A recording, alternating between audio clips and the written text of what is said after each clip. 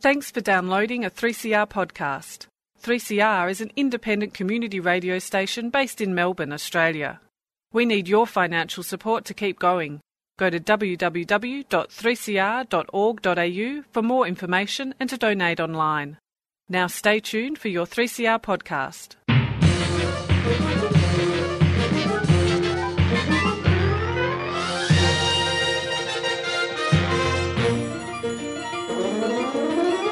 Hello and welcome to Lost in Science. Yes, Lost in Science is back officially for 2023. And we have a big year of science, but obviously we always do. But not only are we back for 2023, but we have a very special member of the team back for 2023. Claire, hello. Thank you for returning. Oh, it's good to be back. I mean, it's great. It's a new year. We are going to be reporting on so much new science this year, and it's just wonderful to see your smiling radio voice face again, Chris. Fantastic. And have you been well? I mean, you have been gone for a while. I think we hinted you're working on a special project. Oh, I have been working on a special project. It is the development of a new human. Yes, I did have a small baby girl in September last year. So I've been on Lost in Science maternity leave. So yeah, I didn't know we had that provision. We do. It seems. I know, right? Yeah. It's not until you use it that you realise it is actually there. So I've been listening in, and thanks to you and Stu for holding the fort so well. And Catriona, who's been joining us, yes. And big thanks to Catriona, who's been joining the team. And you guys have been doing a great job. Thank you. And so have you. The most important job there is. I mean, that's very cliche, but yeah, I mean, you're doing a fantastic job. Well, as far as I understand. Thank you, Chris. I hope you haven't, you haven't seen my Google reviews. I'm sure she hasn't left too many so far. But, Well, she can't read yet, so true. That's probably good for my Google reviews.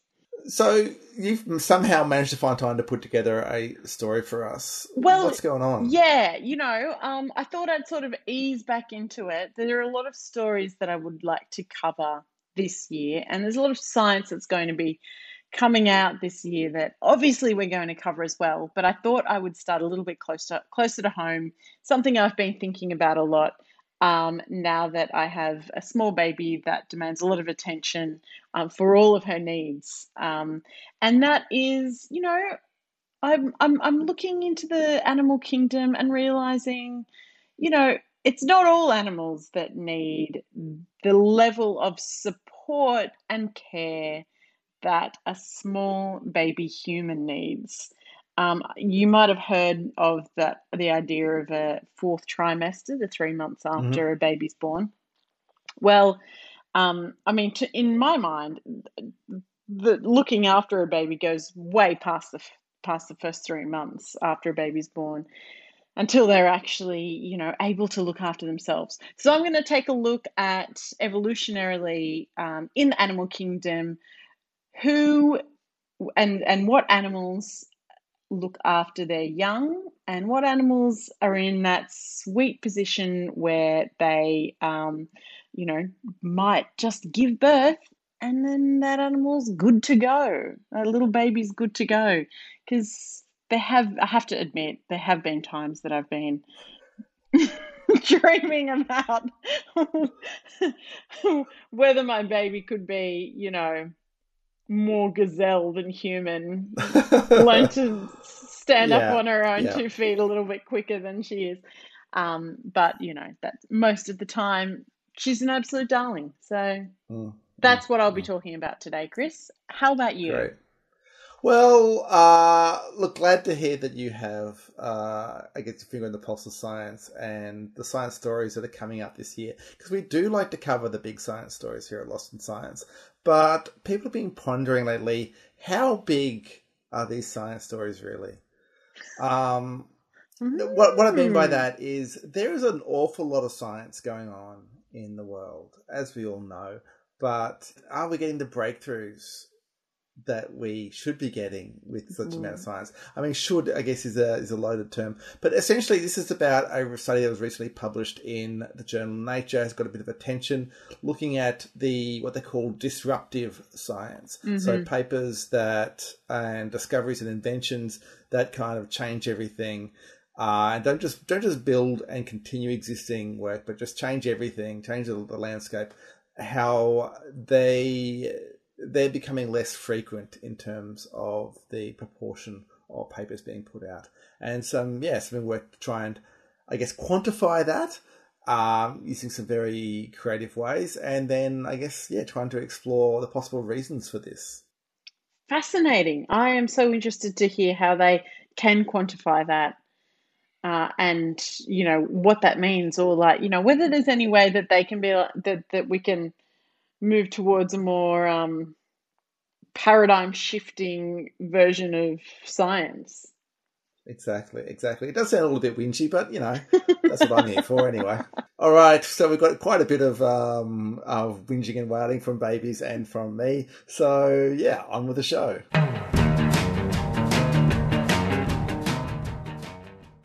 All right, Chris, so you may have noticed I haven't been on the radio for a while, as you pointed out in the introduction. Yes. And I haven't just been... I had been aware of that. And I haven't just been taking a holiday. I've been on maternity leave the last 4 months, and it is very good to be back. Now, as I said in the introduction, I now have a very small little baby girl. She's amazing. It's a very special time, this first 3 to 4 months of a baby's life. I'm getting to know myself. She's getting to know me as a parent. Everything that she needs doing, my partner do for her.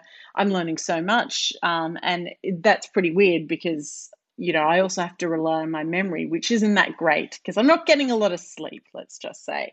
So all those short-term memories, they're disappearing pretty quickly, I have to say. Yeah. On the other hand, I get to see her grow every day. The other day I woke up and she had eyebrows where she really didn't have eyebrows when she went to bed, I'm pretty sure. Oh. And then she wakes up one day, she starts making a new noise. It sounds a lot like a cat. I'm like, okay, wow, this parenthood thing, new things every day. It is pretty amazing. Now, like all human babies, they might not all sound like cats, but all of them are something called altricial. Say what? They're altricial. Now, the opposite of altricial is precocial. Now, have you ever heard of these words before? Altricial and precocial. I've heard of precocious and that being applied to baby animals, that sort of things. But precocial in that form, I don't think I'd heard. Yeah, so precocial is, it's the same root as precocious, and it implies early maturity, right? So altricial means to nurse, to rear, to nourish. And that indicates the need for young to be fed and to be taken care of over a long duration. So altricial applies to human babies, and it means that unfortunately, they do not mature very quickly. We need to nurse them, to rear them, to nourish them. It is a wonderful thing, but does take a lot of time and a lot of effort on behalf of the parents. Whereas precocial animals, they are ready to go pretty much straight away. So my little altricial baby's 4 months now. And, she can hold her head up, she can roll over herself. But anyone who lives in the world knows that that's really not enough to be an independent individual. To get a job. To get a job. Exactly. You can't really fend for yourself. Uh, so today I'm going to look at what I consider probably my favorite kingdom, other animals in the animal kingdom, and those ones who are altricial and are as helpless as my child, and as well those that are precocial and who I dare say are probably getting more sleep than me, or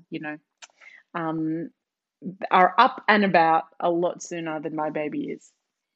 So let's start with animals that are born with the skills to survive from birth. These are the precocious or the precocial ones.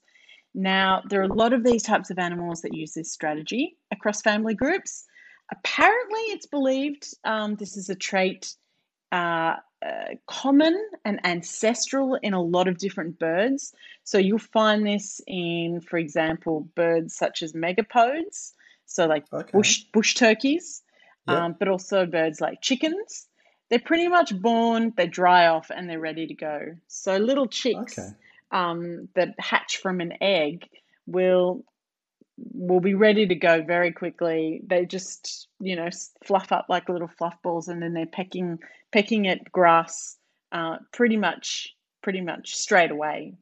They don't need to learn to fly. And they don't need to learn to fly either. They don't need to be to sit in a nest and sort of be fed by their parents or anything like that. And also, a bunch of different reptiles are precocial. So, as you probably know, turtles who lay their eggs in holes and then leave them, and then the little turtles have to dig themselves out of the holes and fend for themselves. Terrifying. Terrifying. When I think of precocial animals, these types of animals do come to mind, but the other ones that come to mind are those big herbivores. Those ones that have been known to, fall onto the ground after birth and be up in literal minutes, running around and just running with the herd, so to speak. Now, if you are easy prey, it's probably going to be a huge advantage for you to be able to move quickly and almost right after birth. So many of these animals are mammals and they're herd animals, and they need to be up and ready to go with the group as soon as possible. But what I have discovered is even, within these precocial animals, there's a spectrum of abilities. So take, for example, the blue wildebeest. I know that's one of your favorite types of wildebeest, Chris. Can we call it the blue gnu? The blue gnu. The new blue gnu? Yeah. I mean, absolutely, we should. And these wildebeest are amazing because the calves can stand within an average of 6 minutes from birth. 6 minutes! That's like, I don't know, like shorter than Stairway to Heaven being played out. Like, that is... Don't fact check that. But yeah, I think you're right. Don't fact check that. The extended version. And they can, so that's standing, and then they walk within 30 minutes. Okay, wow. Yeah, and very cleverly within one day. So 30 minutes they can walk, and within one day they can run fast enough to outrun a hyena. So that's pretty cool. And this is pretty quick even for precocial animals. So they have this advantage over other herbivore species. So it's been shown that these wildebeest are actually 100 times more abundant in the Serengeti than their closest relatives, which are the hardy beasts. Okay. Now, the hardy beasts take up to 30 minutes or more just to stand, and it can take ages for them. Ridiculous. Yeah. I know, right? Up to 45 minutes before they can follow their mothers. So, and then, it takes them up to a week to be able to keep up with their mothers. So can you imagine how many hyenas will have, picked off the little hardy beasts? Yeah. So, interestingly, one generalization of these precocial mammals is that they have a longer gestation period, and they tend to be found in animals that are big enough and strong enough to be able to provide, a safe space for the mother to be able to gestate them for a long time. Yeah. Now, in contrast, animals that are born with an altricial strategy, like humans, so that is, they need to be looked after and nurtured for a much longer period of time. These animals, a lot of them are carnivores. So if you think cats and dogs, and then a lot of marsupials, I think the biggest mammal is a panda that's altricial. Not a carnivore, but quite a large... But related to carnivores, right? But related like they're to in the bear carnivores. family, yeah. Yeah, absolutely. And then some birds as well. If you think like eagles, owls, songbirds, they all make nests and have young that demand a lot of their time. And the general thinking is that this type of strategy develops in species that aren't migratory and more territorial lifestyles. So mothers of altricial young are capable of bearing a fetus in earlier stages of development and then focus closely and personally upon the raising, teaching their young about the world and all social interactions, as opposed to leaving it to instinct. So if you think about those herd animals, there's a lot of instinct there, whereas these altricial animals need a lot more time with their parents learning the ropes, so to speak. So, here we are with our little altricial babies who take, arguably up to 18 or more years to fully develop our brains. Let alone our survival and thriving skills. This extra time, I guess, that our babies have, it's a bit of an evolutionary trade-off, as you can imagine, for having such highly developed brains capable of managing all those things that we need to manage: complex reasoning, learn logic, communication, social interaction. I mean, sometimes we spend a whole lifetime trying to develop these skills. But in general, in altricial species, the more information about behavior that a baby animal has to absorb from adults, the more important the role of long-term parental care is in bringing the little ones into the patterns and practices of the group, which starts to explain, I guess, the long road that, myself and the little baby are on, and where she'll be going into childhood and adulthood. And, I guess, Chris, although it is going to be a long road, I guess I wouldn't trade her for a wildebeest any day of the week. And that's the good news. That's In the history of science, novel and innovative concepts occasionally arise from sudden left-field inspiration. Nothing shocks me. I'm a scientist. But I'd rather be remembered for my own small contributions to science. As a scientist, I don't want to prejudice my experiment. I'll let you know in the morning. I am a scientist! I think they're scientists. I bring scientists. You bring a rock star. Across Australia on the Community Radio Network, you are listening to Lost in Science. Yes, you are listening to Lost in Science. Now, regular listeners will know that I have a background in particle physics. I don't like to talk about it much, but and regular listeners would know that is deeply sarcastic. But look, a lot of people like to follow, are interested in particle physics and like to follow it. And if you do, you might be aware that the current theory we have was pretty much set down nearly 50 years ago, and not much has changed since, which leads a lot of people to start questioning the direction that physics is going in. Has physics lost its way? Do we need, some sort of new ideas to shake everything up? What are we doing? And often people talk about a crisis in theoretical physics, because they get a bit worked up about this. But look, it turns out that in its defense, physics is not that unique. Oh, in what way? Well, so basically a similar pattern is being seen in all fields of science and technology, even based on some new research that was published in the journal Nature recently. They tried to look at what they call disruptive science and invention. So I should say, talking about inventions as well as, scientific papers. I think you in the intro called it paradigm shifting. Mm-hmm. And they found that there was a decline of that kind of seen across all fields of science. Look, it's a kind of thing that has been talked about for a while, not just in physics.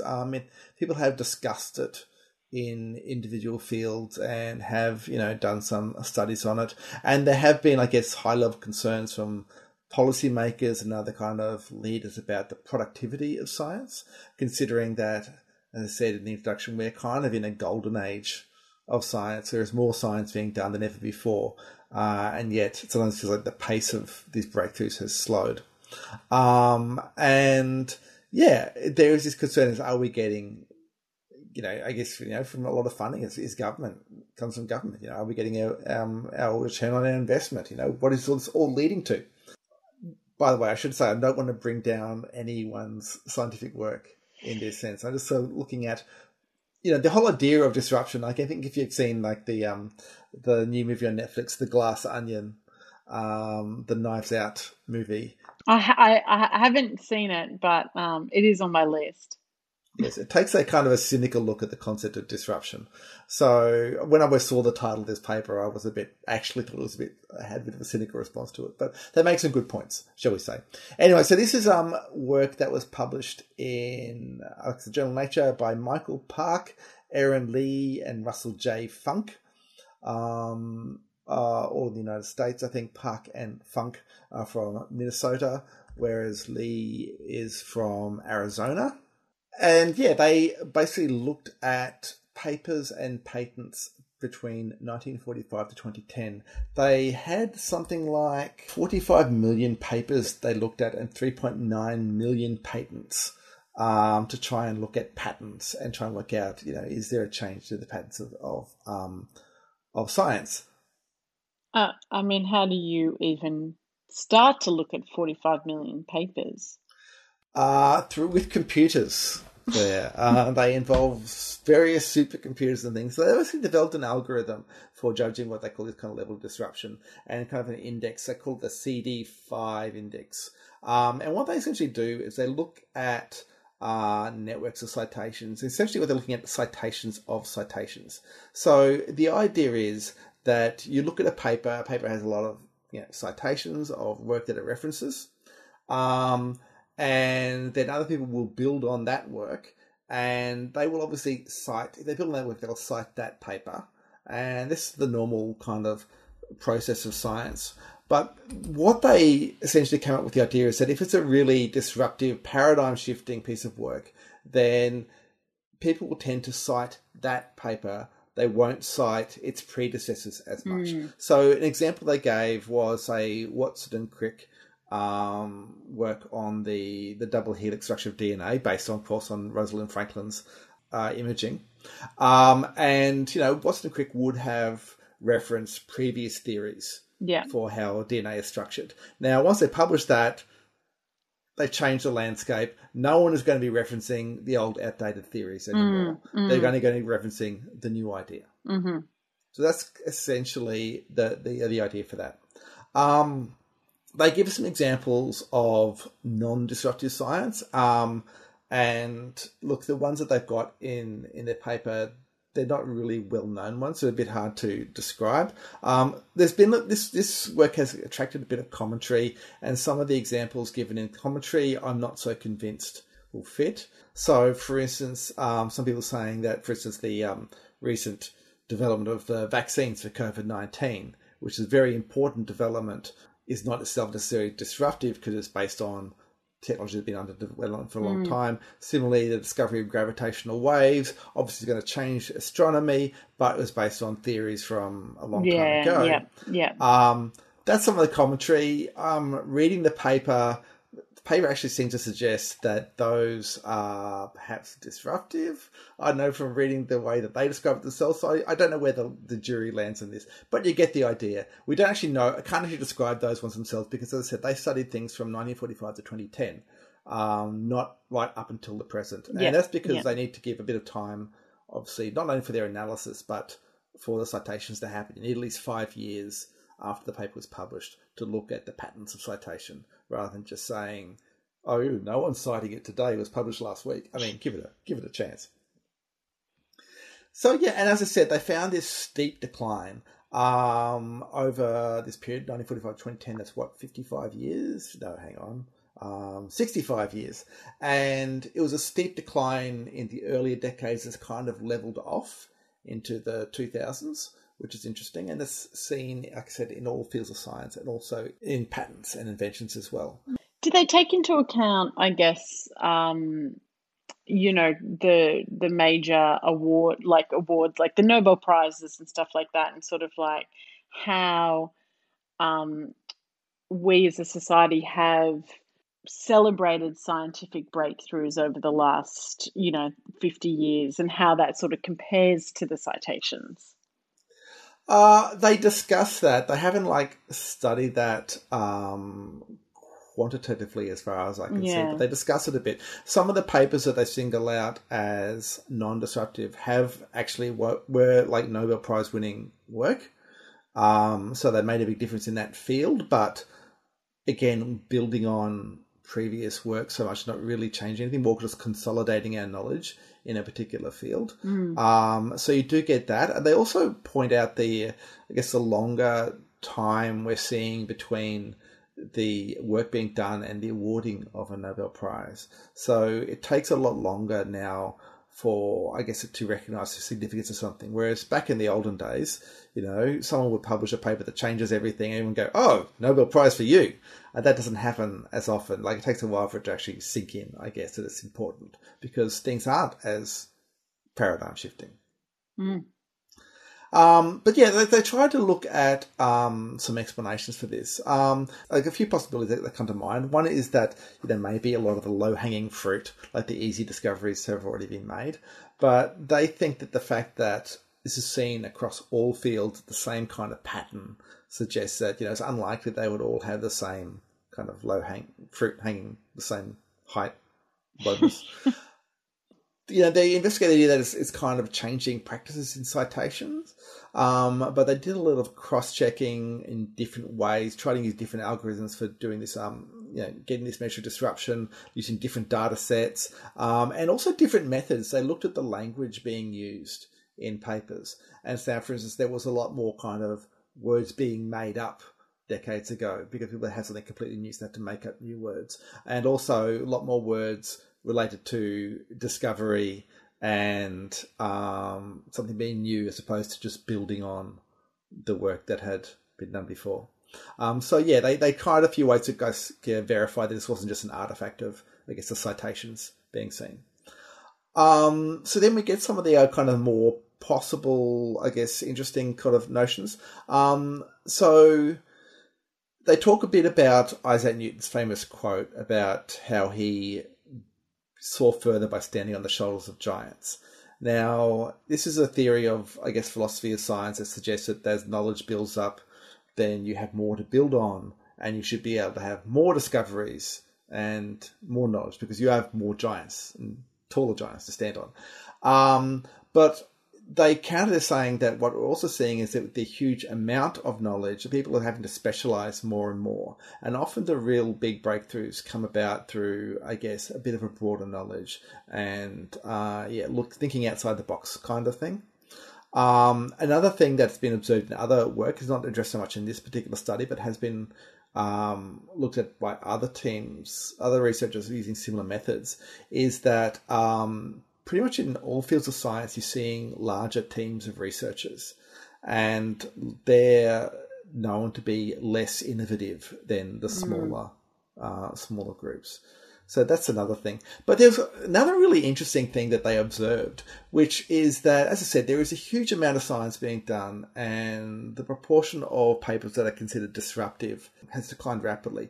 But the actual number of disruptive papers has remained fairly constant. Right. So kind of raises, makes you speculate perhaps there's some sort of like inherent capacity for innovation or something that, discoveries will be made at a certain time, and you can throw more and more researchers at it, but things will come when they come. And I know that this when I was working in theoretical physics, you would have hundreds of, well, at the time, it would have been, a lot of dozens of papers being published every day, being written every day. And all these people, hundreds of people around the world, working on this particular field, and most of them can't be right. There's only going to be a handful that actually go and have the right answers to things, and so a lot of it is just people just filling in the gaps, I suppose. And so, again, I don't want to denigrate anyone's work, but I'm just saying that maybe the disruptions will happen when the world or when the knowledge is ready for it, and just having more people working on it is not going to create more of those disruptions. So that's a possibility, but they did find that the proportion, like I said, of disruptive papers kind of did vary a bit in individual fields. And so it does suggest that perhaps there is some other factor rather than just some clock of innovation happening there, and that there maybe is things that could be done about it to generate more innovative papers. They have a lot of the usual solutions that people suggest for these things, being less, like I said, have broader knowledge, less pressure to publish quickly and in large quantities, longer grant periods, giving researchers more time to build their stuff. Again, the usual solutions that researchers always love to put forward, but are genuine things, but not kind of what we're seeing in, I guess, the funding world. But look, another slightly interesting thing was that some of the most disruptive work doesn't necessarily get the most attention. And you talked about Nobel Prize kind of stuff. I mean, thinking not so much of that professional attention, but just like what we see in the public world. So I think the highest score they had for disruption was a patent for a genetic engineering technique. Was discovered in 1983, led on to lots of other advances, but didn't receive much public attention at the time. Was really significant, but very most people wouldn't know about it because it did not receive much attention. It was just kind of behind the scenes, but it was highly disruptive. So I guess, as I said, disruption is still happening. Maybe we don't notice it. We don't really realize it until we have hindsight. And I feel like there's a whole Lost in Science sort of show, or multiple stories that we can do on sort of some of these underappreciated and undervalued scientific disruptions through the ages. Yeah, I think so. We need to bring them to light. Maybe that's what we can do. That is after our job here. All our job here. I mean, things that have been lost in science. Exactly. Oh my God. It makes sense, Lyd. It finally makes sense. We've just been filling in the gaps for so long. God. Finally, we found our calling. Yeah, great. Well, thank you, Claire, for making everything make sense all of a sudden. And that's it for another episode of Lost in Science. Lost in Science is recorded for 3CR in Melbourne on the lands of the Wurundjeri people of the Kulin Nation, and it airs across Australia on the Community Radio Network with the support of the Community Broadcasting Foundation. We would love you to get in touch with us. You can email us at lostinsci@gmail.com, or you can find us on Facebook, we're Lost in Science on 3CR, or on Twitter, where we're at Lost in Science 1. You can find us on your favourite podcast app, where if you get the chance, please give us a good rating and review, as that will raise us up in the search rankings so other people can find the science. Or you can listen to us however you listen to us now. We're the same time every week when we all get Lost in Science.